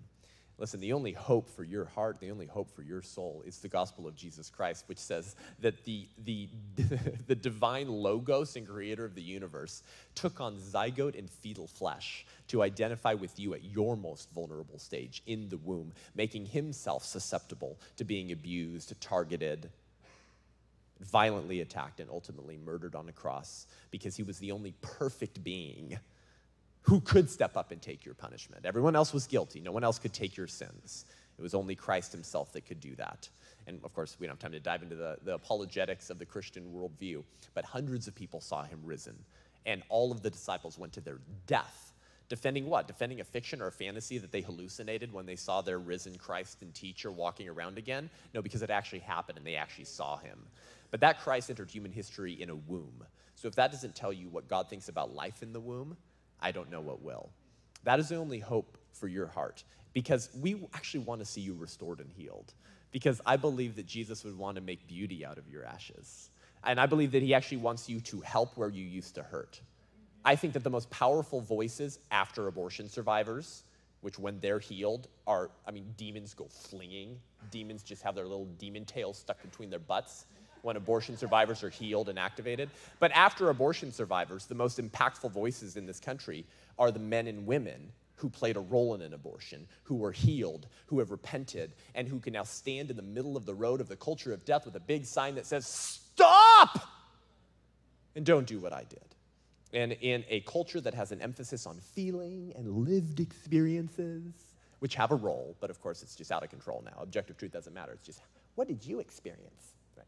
Well, we might as well utilize that aspect of the culture by saying, well, here's my story. And I want all of you who have played a role in an abortion to be empowered and healed and activated to tell that story powerfully, to change minds, change hearts, and save lives. Amen. And one final word to, as they're speaking, perhaps someone watching online, someone here, or someone who will stumble across this in the future at some point in time is contemplating in the place of, do I get an abortion or do I keep my baby? In that place where fear is speaking loudly, where the apparent convenience of just getting out of this and just putting it behind me, and I can just do this one act and then I can just get it behind me. It's all a master manipulation from the father of lies, a spiritual enemy named Satan, who is trying to convince you that by doing the wrong thing, you can achieve the right outcome. And trust the experience of many who have gone before you to say that that one act can bring forth a lifetime of guilt and shame and open up things for the rest of your life that God doesn't want for you. And we want you to know that here at Grace Church, we are going to be committed more than ever, not only to being against your abortion, but for you. If you need a place, we will find a way. If you need a person, if you need counsel, we will find and make a way. But don't go without getting that objective help and opinion and truth in your life. Amen. I'll add this final thing. What would it look like if this church developed a reputation in this community that when a woman's facing an unplanned pregnancy, they all know where to go? What would it look like if the reputation of the bride of Christ writ large was so powerful because they were so involved in the public square and seeking the good of the city where they had been sent into exile, just like the Israelites, that everyone knew that while we might demean some of the positions of those Christians, boy, do they go to the wall sacrificially for those in need. But that hasn't been the reputation of the church on many issues, on some, but almost never on life in America. Because people don't even know what a pregnancy resource center is. They don't know what a church is. They don't know that churches are pro-life because most of them don't live like they're pro-life. Churches like Calvary Chapel Chino Hills, churches like Godspeed Calvary Chapel where I go to, and many others are starting to develop an incredible reputation in the community because they're standing for life so boldly and regularly. Do you know what's starting to happen? People hear about it. And then they reach out to someone that they know at their church, and they say, my friend's daughter, my niece, my son's girlfriend has an abortion scheduled for next week. Can you guys help? I just got a text right before I left for this trip of a woman from our church who reached out to the pastors and to me because her son had impregnated his girlfriend. She had an abortion scheduled. She showed up late and they wouldn't take her. And she only had a few days, and now our counseling team at our church is connecting with her, trying to sit down with her and the boyfriend. Why? Because our church is standing for life and now has a reputation that everyone knows. There's people there who will help. And we only started this pro-life ministry at my home church in February. What would it look like if 20 or 30% of American churches in this country were so involved in standing for life? What would that do to the social fabric of communities? Yeah, I may not like those Christians, but boy, do they go to the wall sacrificially for me.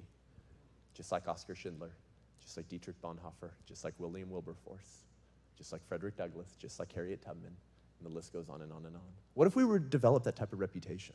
Not only would we save millions of babies, change the entire social fabric of the country, and the politics would probably soon follow because God would bless a land, a people, and a country who eradicated this evil, and I believe he would pour out blessings more than we would know what to do with if we turned from this evil as a country, but also because it's simply obedience. For we will all be held accountable for all things done, whether good or bad. Think about that, and think about how you could build that reputation starting here at this church. You know dozens of women every week, if not more, drive from Missouri, and they drive to Kansas City, and they pay someone to kill their baby. Why are we not there? And why aren't we developing a reputation as the bride of Christ to say, we'll take all the babies, but better yet, we want you to keep the baby because we believe your child has a natural claim to their own mother and father, and we're going to champion you as parents. We're going to throw you a baby shower. We're going to get you diapers for 2 years, help you get a job, help you find an apartment if you need it, and get you a car if you need to get it. And we are going to rally around you and make financial sacrifices to love our neighbor. Consider what that would do to the underpinnings and social fabric of this country. Can we give our guests a hand for being with us tonight? Thank you guys so much. That was such a joy.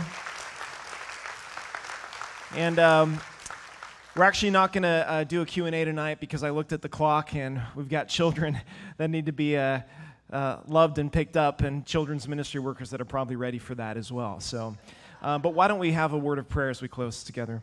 Heavenly Father, we want to thank you for challenging us this day with things that are very dear to your heart. We thank you for Melissa and for the work that she is championing, and we just pray that you would use these voices, nearly 400 now, voices of survivors speaking up and being active with their testimony that you've entrusted to them. Lord, we pray for your protection over them, for them to be empowered, Lord, and for doors of opportunity to open before them, Lord, to even increase this voice within our nation. We thank you for Seth and his wife Olivia and their family, Lord. We thank you for his the gift you've given him of his intelligence, of his learnedness, of his boldness and courage. We just ask, Lord, that as he continues to find influence and grow in this area, that you would show him favor, Lord, and grant him continued wisdom and insight from your word and from your heart. as he champions and is a voice for the unborn. And so, Lord, we thank you for this night. We just pray that you would put in each of our hearts a conviction of how you want us to play a part in being part of your culture of life in the midst of a culture of death. It's all around us, Lord. And may we be able to have an impact right where we are in our city for the good of those around us. Lord, we love you, and we pray that we would do this empowered by your Holy Spirit.